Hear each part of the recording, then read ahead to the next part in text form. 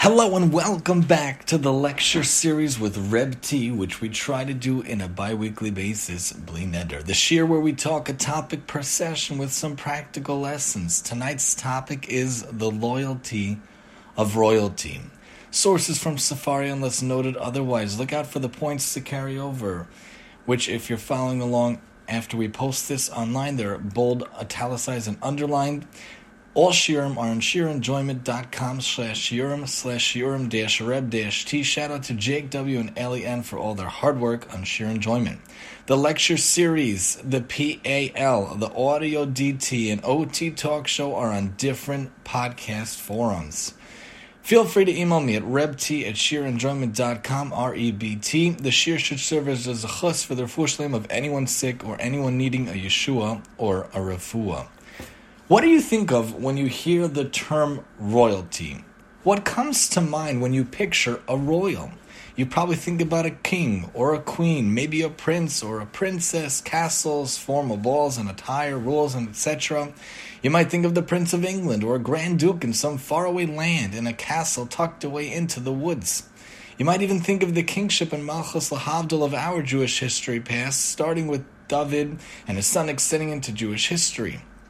I want to challenge and change the notion of what royalty can really mean and how we can truly incorporate the concept into our very lives. All of us in the world, every single Jewish soul on this earth, are what I would call actual royals. Why? How can that be, you might ask? We'll explain. Think about how we relate to Hashem. By definition, we refer often to Hashem as the King of all kings, the only true ruler and being, the one true God, the only true being. What would and what does that make us by definition, by comparison? If we are His sons and daughters, and we are His chosen nation, which we are, then by very definition we are all princes and princesses, as Hashem is the King of all the land, of all the earth. In fact, the nation of Israel is compared to as His bride or His partner in elevating the world through the gift of the Torah. Thus, we are all born of real royalty. I want to incorporate this notion to challenge us to think how we live our lives if we really do so in a royal and proper fashion.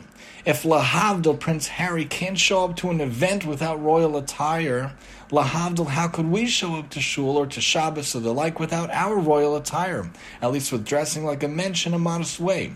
If a prince would never use bad language or derogatory language or speak in such a way when he's in front of the royal presence, or dress in such a way or act in such a way, how can we?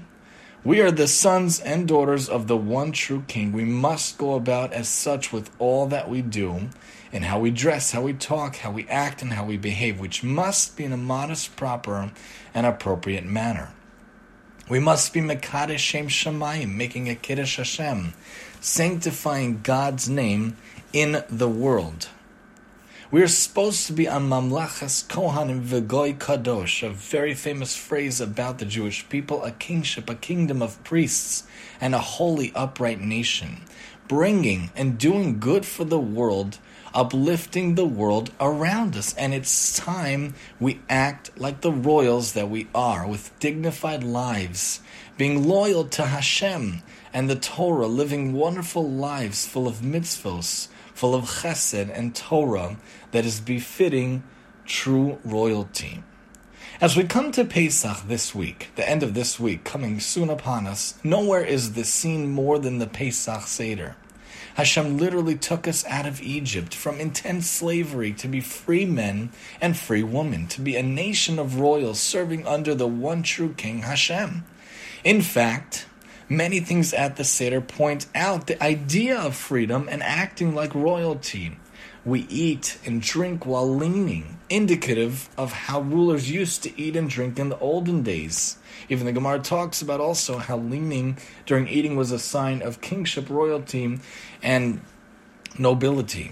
Someone is supposed to pour for us, the garba kosos, indicative of royalty. The married men wear kittles, a garb, a truly spiritual garb, and the women and children dress in their Shabbos, Yom Tov, royal finest, indicating our status as free people, the children of Hashem.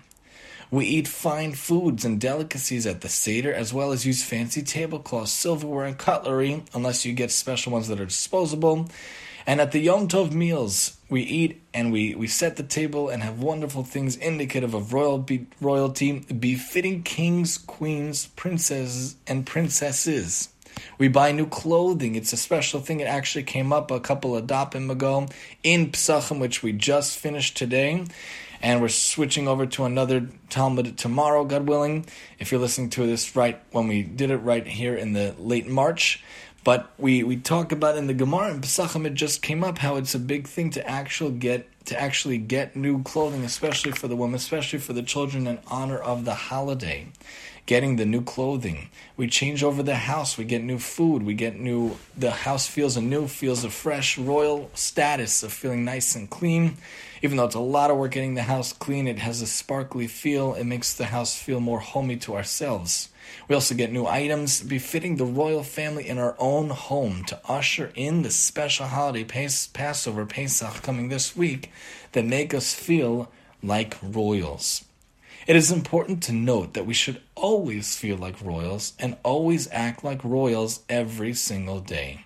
We need to prove our loyalty to our royalty by properly following in the ways of Hashem through the guidebook of the Torah, doing its mitzvos and chesed, learning Torah, going above and beyond to act and behave in the spirit of the law in a royal fashion.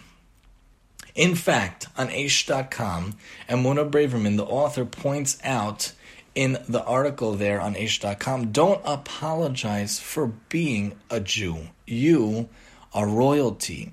We need to realize that I am a son, or I am the daughter of the King of the universe, Hashem. And as such, I should definitely straighten my crown. I should wear my crown, the crownship of Torah Jewry, the crownship of being an Orthodox Jew. In fact, I shouldn't just straighten it, I should polish it until it shines. We have lost our way. We have forgotten that we are royalty. We have forgotten that we are actual royalty. We have forgotten the responsibility that goes with that, as well as the privilege. We are true princes and princesses, and not just because we had the party at 4 with the requisite paper plates, cups, and costumes. We need to carry ourselves as such, real princes and real princesses. We need to remember our ancestry. A true son and daughter of royalty walks erect, secure in the confidence that the Heavenly Father Hashem is both beaming down with pride and holding us up. He is our support. He is our confidence. He is our rock. It's hard to recognize a royal status in our casual world. The scrutiny lavished on the English duchesses or on the royal duke or the grand duke or the king or the queen is nothing compared to that directed toward the Jewish people. We are under a microscope, every step, every misstep cataloged. There are those who are eager to pounce, waiting for us to fail. This is all the more reason for us to carry ourselves with dignity and pride, all the more reason to recognize that we are the children of the King, and not to allow ourselves to fall victim to the canards in the press. We have nothing to apologize for unless we don't live up to our potential, unless we betray our royal roots, God forbid. The Jewish people will never win a popularity contest, the article goes on, but that's not our goal. Our fortunes wax and wane along with world opinion, but it doesn't really matter. Because as long as we are behaving as we should, as long as we are loyal royals, as long as the King of Kings is pleased with his subjects, with us, nothing else counts.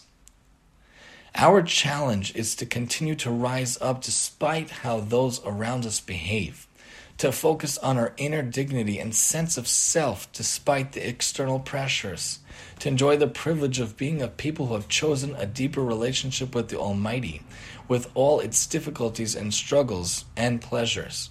Some days and some generations that feeling of being overwhelmed arises more frequently, but we should never forget whose daughter or son we are. We should always place a smile on our faces, straighten our crowns, and keep moving forward. Kind of reminds me of the idea of how we walk about and how we go about at work. Granted, we have to be safe. Granted, we have to go about things in a secure manner. When I worked in very challenging neighborhoods for the Board of Ed, for the DOE, my day job being an OT for the city, I was placed in many different extremely difficult and dangerous neighborhoods, East New York, Bed-Stuy, and Brownsville, and the like. And those are not really great neighborhoods to walk around. So I would wear a kippah outside for safety. But inside the school, I wore the kippah proudly. Inside, walking around the school, I didn't apologize. I didn't hide that I'm a religious Jew. I was open about it. I am open about it. All my schools I go to, I wear the kippah, dafka specifically, to show, look, Mr. T, Mr. Gutterman, Reb T, he is the OT, he is the person in the building. Reb T is walking around the building at work with the kippah, with the yarmulke, dafka, specifically to show that I am walking around at work being an ambassador of Hashem, a prince of Hashem, not hiding, but walking erect, showing that I'm privileged to be of such a people, privileged to be a walking ambassador of Hashem, hopefully showing that we do the sessions and we do our profession and we work in the system as a beacon of honesty and truth and upstanding citizens. Of course, I'm not the most amazing out there, of course. I'm on a very tiny level. I'm trying to help out in the system, but we walk around not hiding it. Some people don't wear it at all. Some people hide it under a cap. That's everyone's own decision. My decision was to wear the kippah at work and outside of school for safety, to wear the hat or whatnot. But we should always make sure to straighten our crowns, to be proud of our crowns, not hide it, and keep moving forward. Aish.com also points out that look at the Torah evaluation of human beings. Every person is created in the image of God, B'Tselem Elokim. Everyone has the divine spark, the Pentelayah, that has to be ignited sometimes, but we all have the image of Hashem. We're all made B'Tselem Elokim. We are all nobility and should view ourselves accordingly. Lowly self-images are based on mistaken notions, and we all have the ability to change those notions if we choose. We should thus dust off our crowns in everyday life and wear them proudly. Wear your kippah proudly at work, I implore you. I do so for myself, and we should all do so if we're able to in the environment that we are. The crown of our kippahs is a crown testifying that there is a God above us, that we have a connection to Him, that we understand and we believe and we know there's a higher being controlling the universe, controlling the world that we are embedded to and we are connected to. Wearing the crowns of our tefillin, which for men, which literally go on the head, which is supposed to be opposite the moach, opposite the intellect of the head, and opposite the heart. We put it on the arm, literally directly across the heart, because we think in our heads about how Hashem is the ruler, and we think we need to feel deeply in our hearts how He is the king, He is the ruler. The tefillin on the head, opposite the moach, tefillin on the arm, opposite the lave. What about the crown of our talis? We should think about wearing the talis proudly, which literally goes over our head. Growing up, I always wanted to wear a talis, but it's not our minhag to wear it in our family until we're married. So once we got married and I had a talis, got one for during the week and got one for Shabbos, and I feel very uplifted and spiritual. I feel a little royal on some level wearing that talis. Some people can't wait to get it off. Some people don't like to wear it. I actually like to wear it. And for Shabbos, a lot of times I'll wear it even longer than just the davening. If we're walking to shul, walking back from shul, especially if we're going to shul, an outer minyan or whatnot across the way, which now we're doing. I wear it the whole time. I love wearing that talis. It's a way to feel connected, to be enwrapped, to be enveloped in the mitzvah of the talis. The talis is supposed to remind us of the 613 mitzvahs because it has tzitzis, and tzitzis we know is the gematria of 613, including the 8 knots and including the knots and the strings. So wearing that talis is a way to feel connected to Hashem. It is a royal garment. It literally goes over our head. The tzitzis itself is also a crown. Again, it also adds up to the 613 mitzvahs, including the knots and the strings, and the gematria and the mathematical equation of the 600 plus the 13, the 8 and the 5. The crown of the sheitel and the tichel. A lot of times people don't want to cover the hair. They find it difficult. They find it tedious. They find it, suffocating sometimes. But if we take a step back, of course, I'm not a woman. I don't wear one. I don't have to.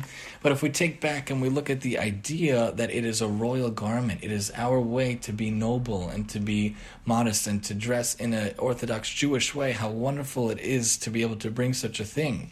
The crown of our dress, the crown of our deeds, the crown of our acts, and the crown of our ways of life. Cling to this life tightly. Embrace this life tightly. Show the world you're loyal and you're proud of being a true Torah royal. Look at this story from Aish.com called Finding an Heir to the Throne, told by Tully Flint. Amazing story. Really a parable. In another time and in another land, there was a wise and benevolent king and queen. The kingdom prospered under their enlightened rule. But there was a problem. As the royal couple reached old age, they had no heirs. Yes, the queen said, I can see this is a problem. We don't want to leave a legacy of battles over who will ascend to the throne. We don't want the kingdom we have worked so hard to build to be torn apart after we pass on. So, what did they do? The king and queen came up with a plan. They asked their advisors to call together all of the children from all corners of the kingdom. Within a month, the gathering took place. All of the children of the kingdom, ages 8 to 16, gathered in the courtyard of the palace. They cheered when the king and queen appeared. A servant followed the royal couple as they made their way through the crowd. The servant carried a huge basket. From the basket, each child drew a small bag of seeds. Each of you should go home and plant the seeds you drew from the basket, the king proclaimed. In 3 months, we will tour the kingdom.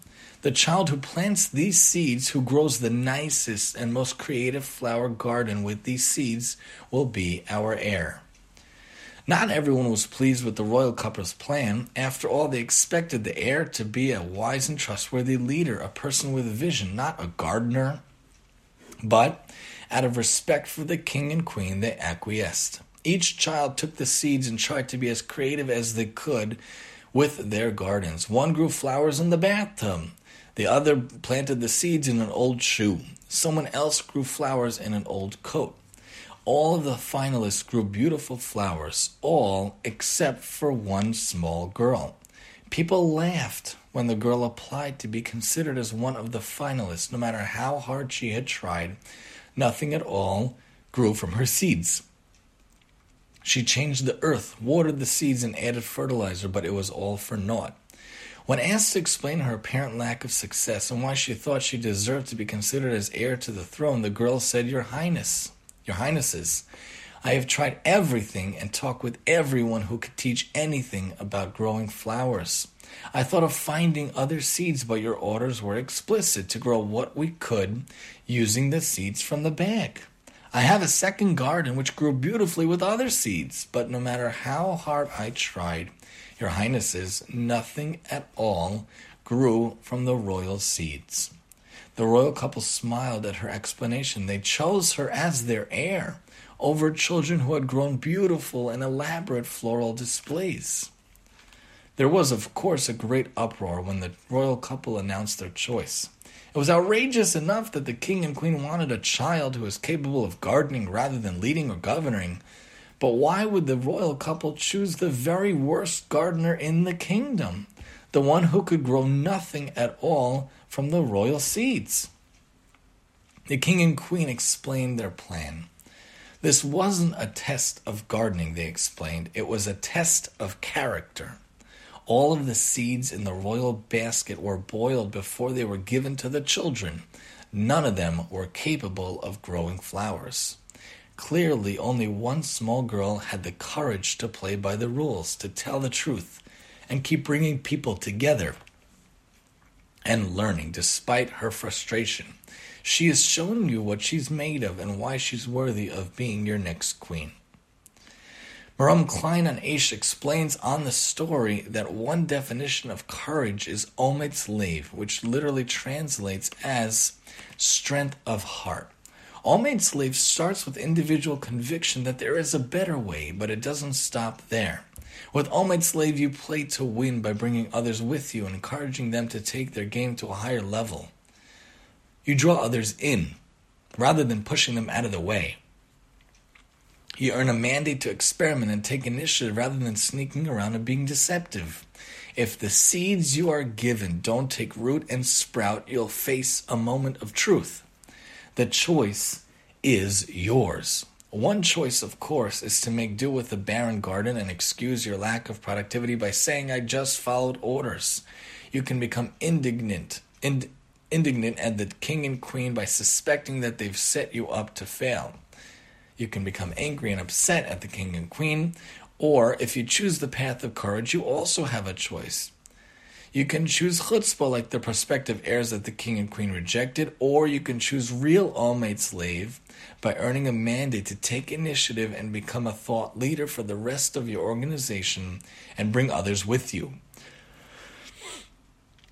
Growing flowers wasn't the quality that the king and queen sought after all. Courage, the all-made slave variety of courage, was. In the end, it wasn't the child who grew the most bountiful bed of flowers, but the child who demonstrated candor, purpose, will, rigor, and risk. Aish.com also points out that the Dubner Maggid offered a parable. A king owned a magnificent diamond which accidentally sustained a deep scratch. The royal diamond cutter said no amount of polishing would remove the flaw entirely, but one expert volunteered. I can rectify the flaw in a manner that will render the diamond more valuable than before. The king told him to go ahead, and with great skill he engraved rose petals on the diamond. The deep scratch served as the stem of the flower. Similarly, said the Dubner Maggid, a person can transform negative traits into virtues. With creativity, you can use your mistakes and faults in a way that will gain you more than you would have otherwise. Hashem, of course, is the king. He gives us life and makes us into royals. He chooses us to be his spiritual heirs, to bring life to this world, and we are the biological heirs as well to fix and help the world. Hashem gives us seeds. He gives us ideas, capabilities, talents. What are we going to do with them? He gives us fertilizer and life for ourselves and everything around us with the breath of the Torah. How will we use it to plant those seeds? He gives us the abilities to live royally with finding proper clothing, using proper speech, engaging in proper actions, doing mitzvahs and a lot of chesed. We must stand up and be loyal to Hashem, the only true good royal, every single day. Take your seeds of your life that you were given by Hashem and plant them in the right way. Take the dirt off of your own diamonds and create them or shine them anew in your own life. We recently had Rosh Chodesh Nisan, which is pointed out by Rabbi Broker of Aish.com as the beginning of the year for kings, as clearly pointed out by Rosh Hashanah 2a in Talmud Rosh Hashanah. Arba'a Rosh Hashanah heim be'echad b'Nisan, Rosh Hashanah lamalachim v'laragalim. The Mishnah says there are 4 days in the year that will serve as the new year, each for a different purpose. On the 1st of Nisan is the new year for kings. It is from this date that the years of a king's rule are counted. And the 1st of Nisan is also the new year for the order of the festivals, as it determines which is considered the first festival of the year and which is the last. We ourselves are the children of the one king, and hence it is the beginning for us as well. This is when we were redeemed. This is when we were freed. This is when we were made into a real nation. We were let out in Nisan, and we count the year from that event in terms of holidays. Think of the pasuk that we mentioned earlier, the phrase that we mentioned earlier that comes up in Shemos in Yud Tet pasuk Vav. Ve'atem tihiyu li mamleches kohanim v'goy kadosh. But you shall be to me a kingdom of priests and a holy nation. The words that you speak to the Bnei Yisrael. Rabbeinu Bachya points out on this pasuk, be for me a kingdom of priests and a holy nation. The plain meaning of these words is that you will be my share. God calls the Jewish people kings, priests and a holy nation at the time they received the Torah in order to make clear that he who wears the Keter Torah, the crown of Torah, also has attained the stature of the other two crowns, priesthood and royalty. That's what it means in Mishlei about having Torah is more precious than rubies. The crown of Torah includes the other two crowns. It is more precious than rubies. The crown of Torah is even superior to that of priesthood, because we are meant to be a royal nation, every single one of us, loyal to the mission of the Torah, loyal to the one true royal, that of Hashem. The Gemara points out in Baba Metzia 113b, the Amar Abai, Rabbi Shimon ben Gamliel, v'Rabbi Shimon v'Rabbi Yishmael v'Rabbi Akiva, Kul hu svira lahu, Kol Yisrael b'nei malachim heim. The Gemara says, if it enters your mind that Rabbi Shimon ben Gamliel maintains his reasoning, there is nothing that is unfit for him. As Abaye said, Rabbi Shimon ben Gamliel and Rabbi Shimon and Rabbi Yishmael and Rabbi Akiva all hold that all Israel, not some, not a minority, not only nobility or the royal line, the bloodline, all Israel are the children of kings. Kol Yisrael b'nei malachim. Not just David and his family or Shaul and his family, not just the royal line, all of Israel are the children of kings. A Jew is never deemed unfit to use a certain item, even if it's a luxury item.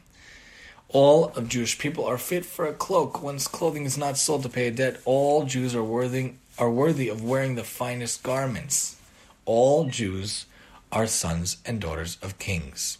Shabbat also points out in 111a, Rabbi Shimon Omer, Kol Yisrael b'nei malachim heim, the same phrase. Rabbi Shimon says all the Jewish people are princes. It's permitted for them to use a special oil on Shabbat. We are all princes and princesses coming from the King Hashem. We should dress in the finest clothing on Shabbat and Yom Tov especially, but even in nice, well-kept, modest clothing during the week as bespokes our status as royalty. We should take care to maintain our appearance in being kempt, with cleanliness and hygiene as it relates to our royal status. We should upkeep our houses, our cars, and our items not to show off and not to be grandiose, but to keep them in line that helps us upkeep our royal status and use them to help us do mitzvahs and Torah and chesed, to do what our royal status asks, and have the proper self-esteem to realize how important each one of us are as loyal royals in the house of Hashem. When we think about what we can do as royals in our own kingdom here on earth, with Hashem as the king, it can bring to mind a famous book, Lahavdil, called The Phantom Tollbooth, which I read as a kid, and whose author, Norton Juster, a Jew, recently passed away. Dr. Yvette Miller explains on the book, on Aish.com, that the book talks about how there was once a boy named Milo, who didn't know what to do with himself. Not just sometimes, but always. The Phantom Tollbooth begins. Nothing seems important to Milo, and nothing interests him, in words that many of us will probably recognize from moments of frustration and hopelessness in our own lives. Milo notes it seemed a great wonder that the world, which was so large, could sometimes feel so small and empty. Milo comes home one day to find that a mysterious stranger has left him a magical toy, a phantom tollbooth that transports him to a wondrous world that is in desperate need of saving. Milo goes on thrilling adventures which often involve clever wordplay and puns, picks up 2 helpers, and eventually restores 2 wise princesses named Rhyme and Reason, princesses, to their positions, mediating disputes, banishing ignorance, and once more bringing peace and happiness to the realm. One lesson to learn from Norton Juster's The Phantom Tollbooth is that, as expressed in the book, when they began to count all the time that was available, what with 60 seconds in a minute, and 60 minutes in an hour, and 24 hours in a day, and 365 days in a year, it seemed as if there was much more than could ever be used. If there's so much of it, it couldn't be very valuable, was the general opinion, and it soon fell into disrepute. People wasted it, and people even gave it away. Too often, life can seem to be a series of days to get through. A whole world of entertainment exists to help us pass the time. One of the biggest phrases that I really hate, my wife and I really hate hearing the phrase killing time. What does that even mean? Killing time. That's not a phrase that we should ever use. That's not a good phrase to use. That's not a good phrase that has any Judaic standing. It's not the Jewish way. Killing time. Time is the most precious commodity. You'll never get it back. You could always be early, but you can never make up time. I grew up hearing. You never can make up that time. After 120 years, nobody ever asked or ever wanted to have another house, another car. They always said, I wish I had more time. I wish I did more with my life. I wish I did more with my days. I wish I did more with my hours and my minutes. That's why by a lot of the avos it says, Yemei Shenei Chayav. You know, the days of the life of the years. Why does it say days in life? And why does it say years? Why not just say the years of his life? Why use both terms? To teach, I forget which commentator points out, to teach that not only did they use the years of their life, they used the days of their life. Every day went by without being wasted. Maybe Rashi pointed out, every day was utilized, every hour, every minute was utilized to do great things, to be involved in great things. There should be no such thing as killing time. Time is a wonderful commodity, but a wonderful, valuable thing that is very limited. We only have X amount of hours in the day. What do you do with your hours? What do you do with your time? That's why I always say anything you have in life, any idea, any creation, any invention, you must pursue it. The 5 shows I had in mind, I had to pursue it with the thanks to Hashem. The Jewish children kids book, I had to pursue it with the thanks of Hashem. Working on private smicha, I had to pursue it thanks to Hashem. And working on writing all my songs over the year with the guitar, I had to pursue it. Anything that comes to mind, I have to pursue, have to go through it, have to use it, otherwise it's going to be lost. Anything that comes to your mind, you have to pursue it, you have to do it. We only have so much time. We're given time in this kingdom, in this life, time to use in a royal fashion, in a loyal fashion. Use it wisely. Don't use it in a time to kill it, God forbid. Don't kill the most precious, valuable commodity, that of time. We each have a unique mission in life that we are charged with accomplishing. In the Phantom Tollbooth, Milo has to save the kingdom of the book. In real life, we each have to find our own purpose, our own missions to accomplish. Time isn't something to kill, God forbid. Time isn't something to take for granted. It's a finite resource that we dare not waste. In a sense, we're all like Milo, trapped in a cycle of mindless, unimportant jobs, we may think, neglecting the much more important purposes and tasks that we really have to do. The best would be to have a job that is in line with your passion, which is in line with helping to fix the world, to do good things. That would be wonderful if it all come in tandem. If you're able to work and do something that helps others to make the world a little better, that would be great. I love OT, occupational therapy, because I'm able to help kids, able to work with kids on different skills that they need in the school, often handwriting and cutting, following steps and directions, giving them a little outlet to go about tasks, and a fun way to help kids to work with kids. Got to do what you love. You got to love what you do and do what you love, and it should be in line with whatever passions and loves and ideas you have in this world. I always say, if someone loves trains, why is he working as an accountant? You know, if someone loves to help animals and people along the way, why is he working with numbers? It doesn't make any sense. It's not where you should be. Money comes and goes, but real happiness, real memories, helping the world and helping your spouse and your kids, that's what really stays. That's what really matters. Don't waste your time on jobs that doesn't equal your passion and your love in life. It doesn't make sense. You know, money comes and goes. Hashem will get you the money if you're following the path that He wants for you. Hashem will get you on the way. He determines at Rosh Hashanah how much you're going to make. So yeah, there's thousands of places I could work as an OT, but I feel very strongly to work in the city, to work for the city with their wonderful hours, helping kids in the public school system. I feel like that's where I should be, and Hashem will get us the money. Hashem will get it to us if we truly believe it. And we do our best to follow the mitzvahs, to follow the Torah, being a true, loyal royal, Hashem will get it to us. You got to follow what your passion is, what your goal is, what you want to do. If you really love something, then find a way to make a job out of it. Find a way to make a living out of it, and then you'll never work a day in your life. Because the famous phrase goes, if you love what you do, you'll never work a day in your life. Who wouldn't love the privilege of not having to work?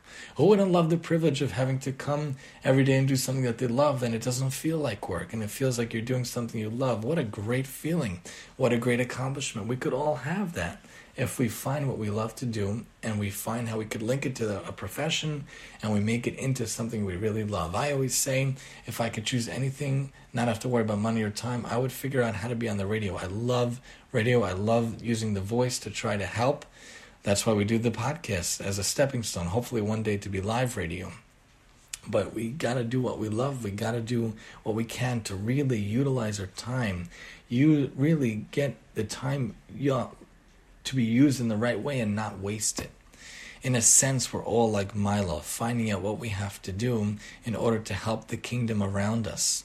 We each have a tool to help us. Milo has a magic staff to aid him. We have the timeless Jewish wisdom, the staff of the different crown aspects of our life, the talit, the tefillin, the tzitzit, the sheitel or the tichel, or whatever aspect we have in order, the siddur, the different aspects we have in our lives, our staffs, our crowns to aid us in our lives of being a true, loyal Torah Jew.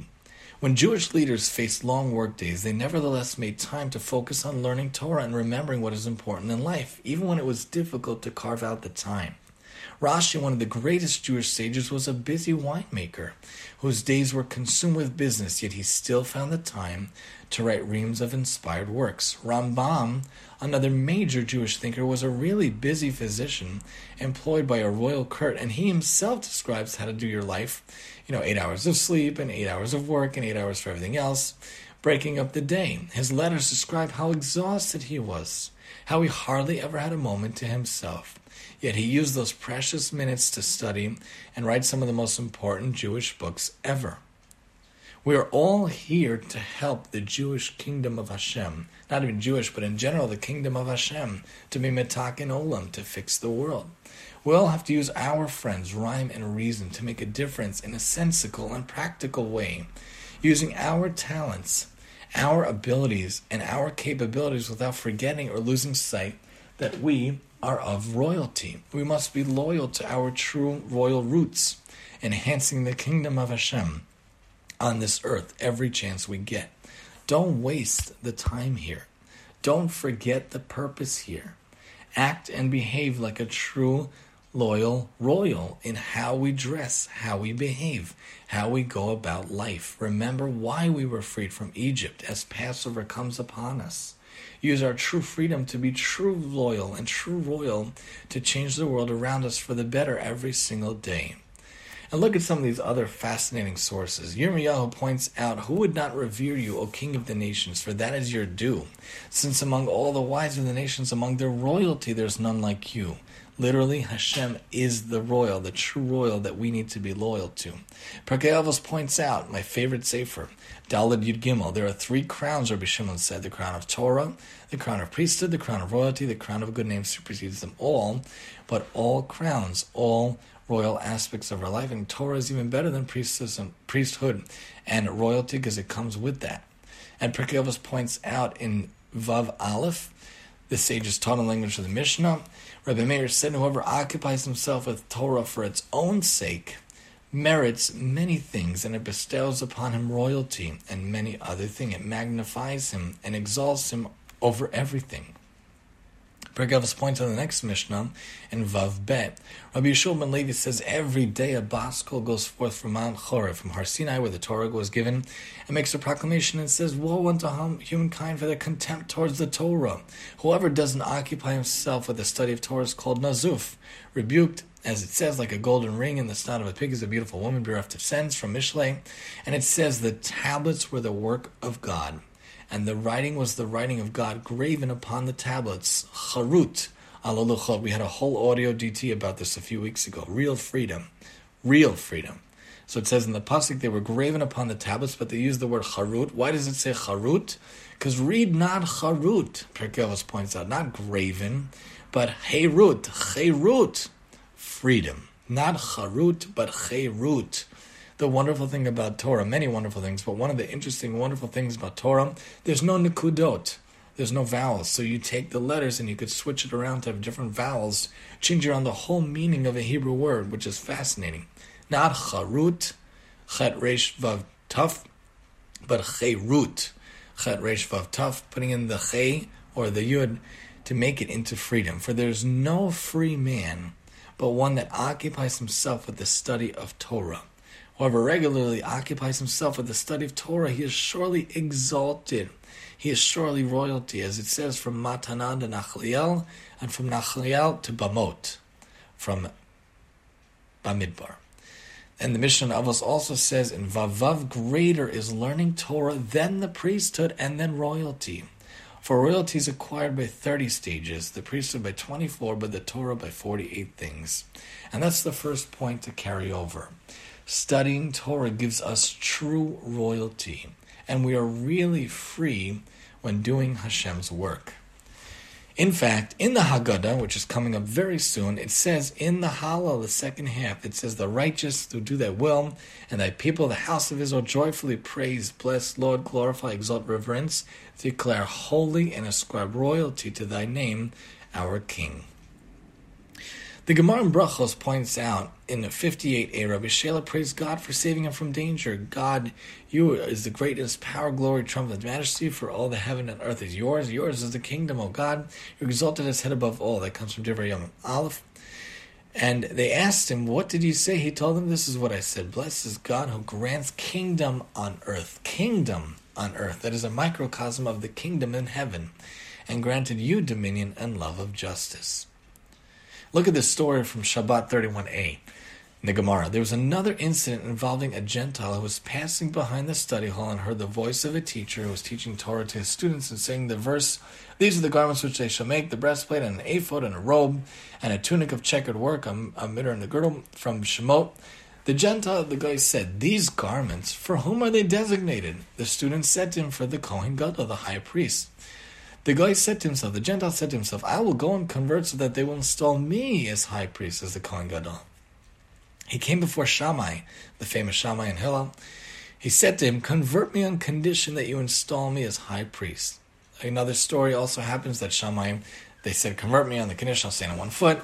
There also Shammai pushed him away with the builder's cubit in his hand, not for now, but different teaching styles about the cubit pushing away, and Hillel, on the other hand, brings him in.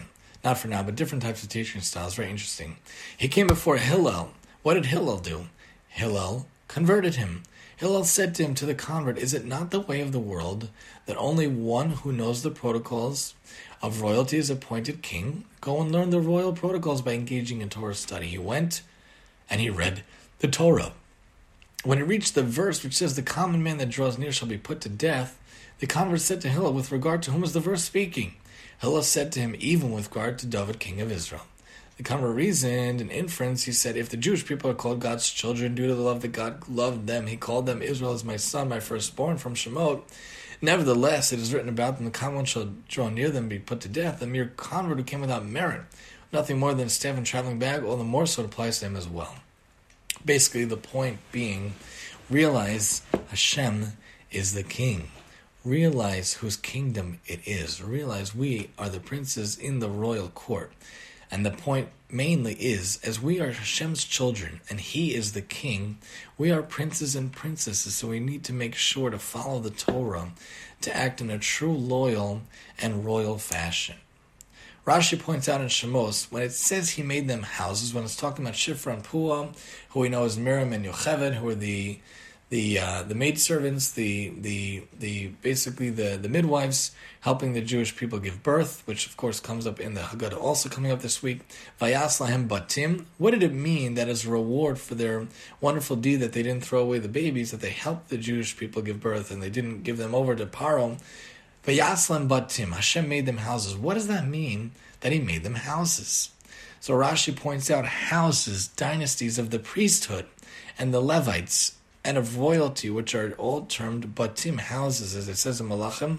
Shlomo built the house of the Lord of Hashem and the house of the king, the house of the Lord, a dynasty of priests and Levites from Yocheved, who was Shifra, and the house of the king, a royal dynasty from Miriam, who was Pua. Why were they called Shifra and Pua? Because they beautified the child. Shifra, I forget what Rashi says, but beautified the child, and that they comforted and tried to calm down the child with poo, trying to make them nice and calm, which I think was Miriam's job. But anyway, their names, Shifra and Pua, of course, Yocheved and Miriam. The Gemara also points out in Sota, related to making them houses, the verse relates the midwives' reward. Came to pass because the midwives feared God, he made them houses. Rav and Shmuel disagree as to the precise interpretation of these houses. One says that God made the houses of the priesthood and the Levites descended from the midwives, and one said that God made the houses of royalty descend from them. The one who says it's referring to the house of the priesthood and the Levites referred to Moshe and Aaron, or the sons of Yocheved.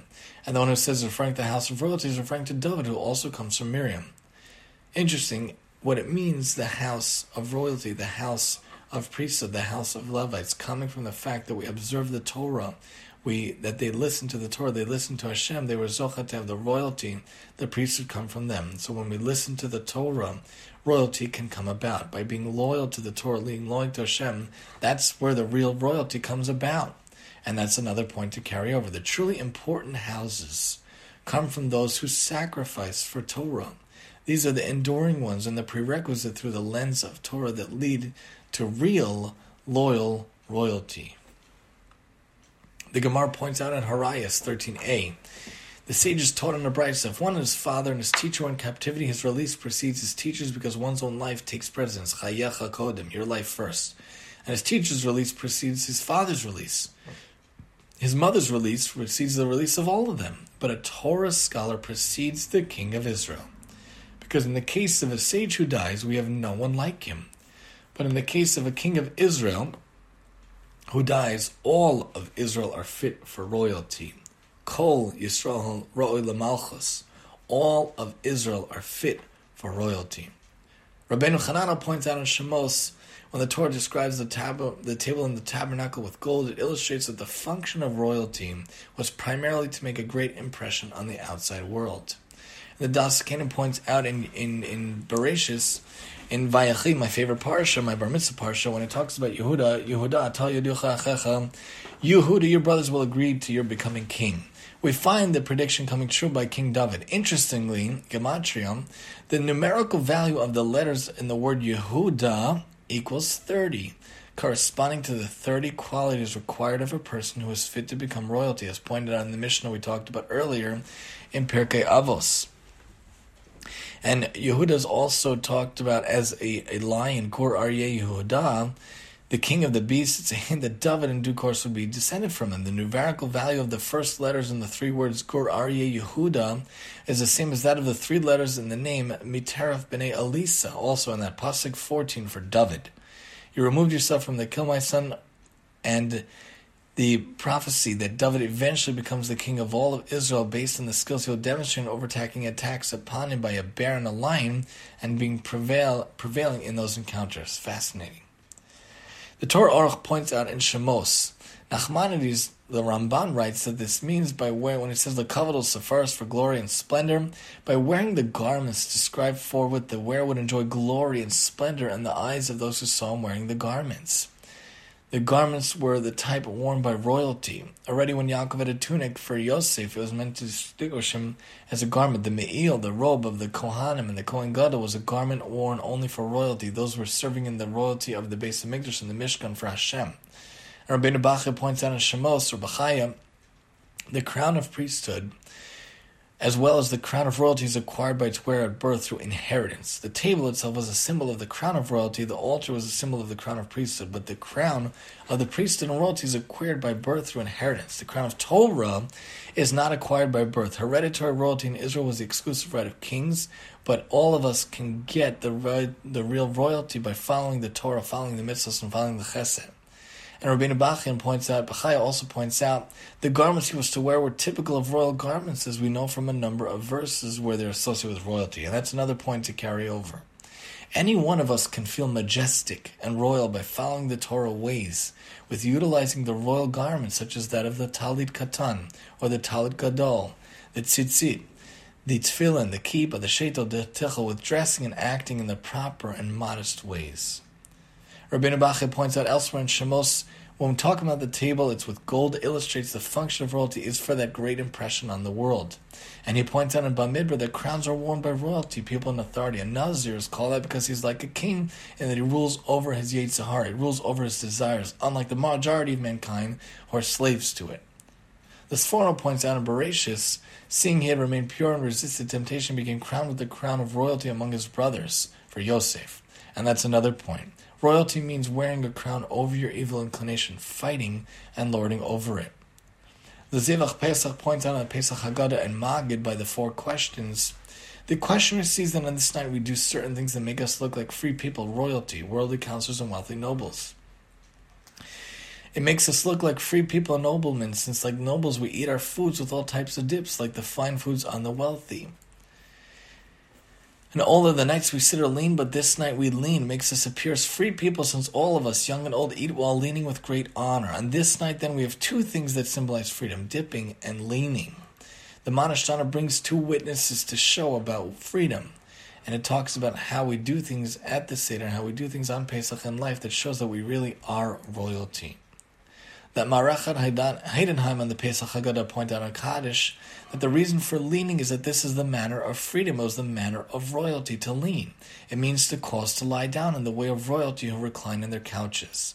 And that's another point to carry over. Royalty can be seen in how we act, how we treat others, and how we treat even the items or things in our lives. Shnei Luchot HaBris points out in Torah Shebech Tav in Vayeshev Miketz Vayigash, Torah Or, the crown of Torah should be paired with the other 2 crowns, namely the crown of royalty and the crown of kahuna. But there's a need for the Keter Malchus, the crown of royalty, in order to infuse people with respect for God's law, be encouraged to be diligent in observing the Torah statutes.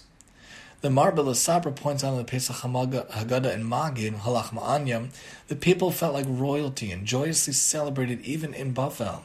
Even in Babylonia, they opened their homes in great joy and generosity to celebrate this occasion, which is another point to carry over. We should always take great pride in our way of life, in our culture, in our religion, in all aspects of Torah life. Feel proud to be a Jew. Wear that kippah, wear the Jewish symbols of Jewish pride in a safe way, obviously, and be proud to be a loyal royal of Hashem. The Kedush Shaslevi points out in Shemot in Yisro, the Talmud reveals that God's people comprise people of the stature of royalty, people who are able by their very nature to overturn evil decrees made by Hashem in heaven, turn the effect into blessings.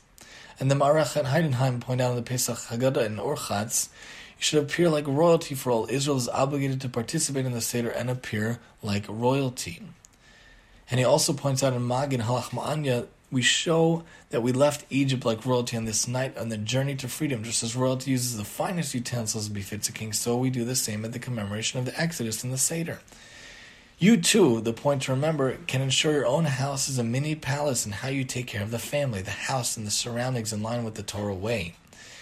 And the Merachat Hanan points out in Magid Halachmani also the Passover sacrifice is the food of royalty who always ate their meat roasted.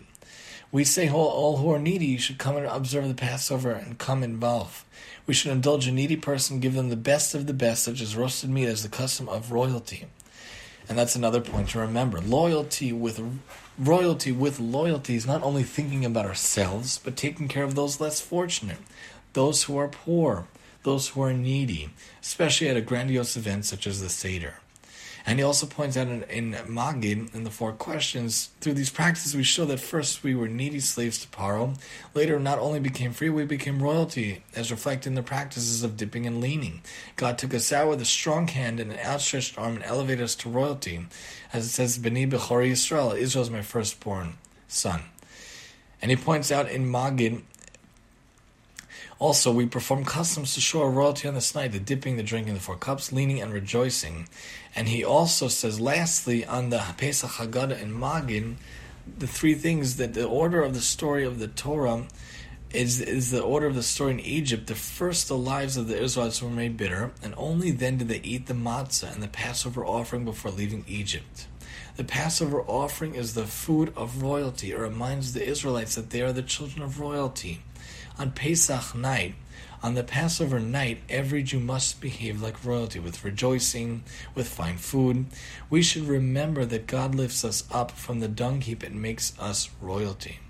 We should remember the point being where real royalty comes from. Only be truly loyal to the one who is the true king, that of Hashem. When we walk around, when we're involved in our days, when we're involved in our actions, we should feel truly uplifted.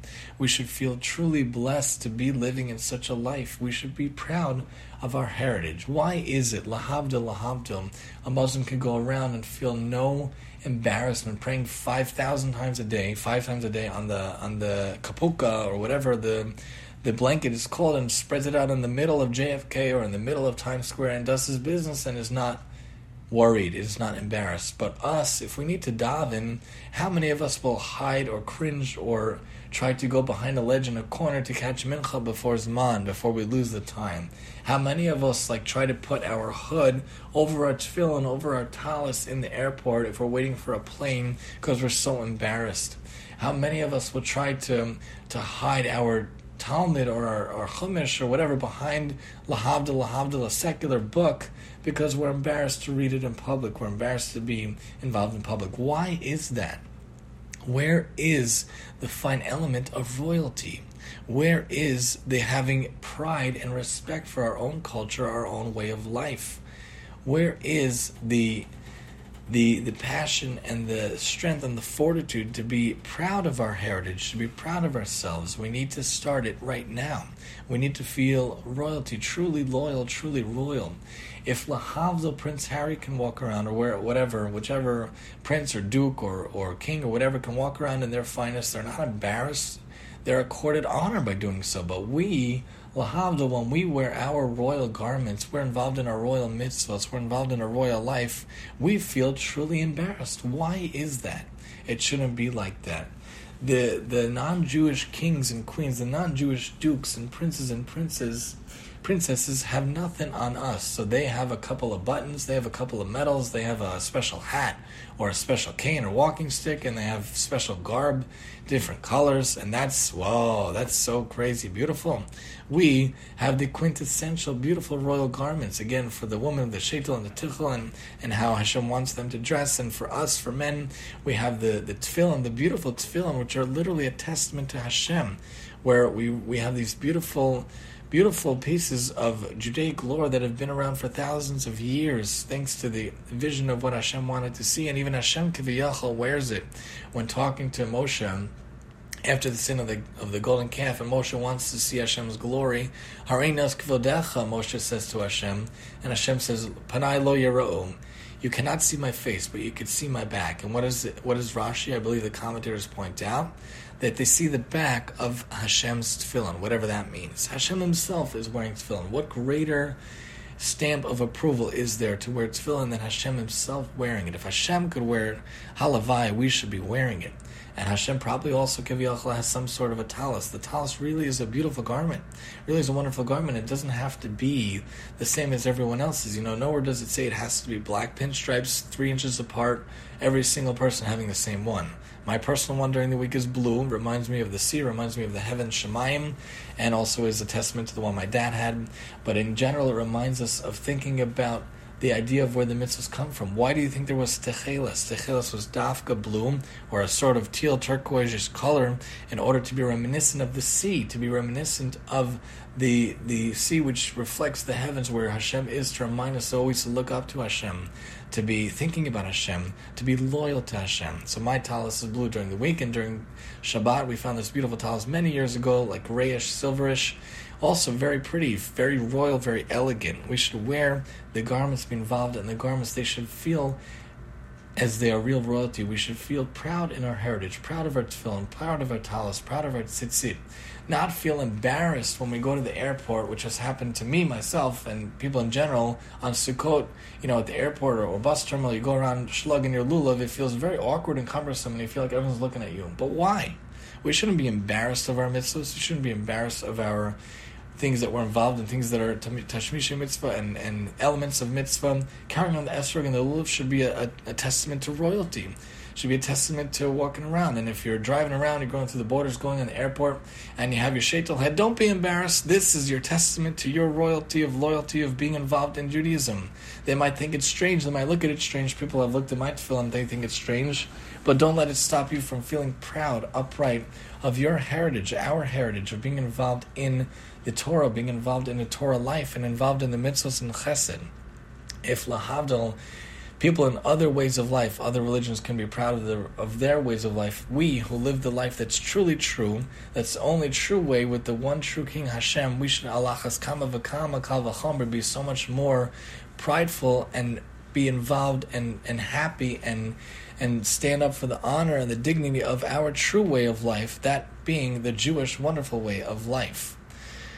Thank you for joining us. We're going to go over the points to carry over just to sum up. Studying Torah gives us true royalty, and we are really free when doing Hashem's work. As we are Hashem's children and He is the King, we are princes and princesses. Make sure to follow the Torah, to act in a true, loyal, and royal fashion. The truly important houses come from those who sacrifice for Torah. These are the enduring ones and are prerequisite through the lens of Torah that lead to real, loyal royalty.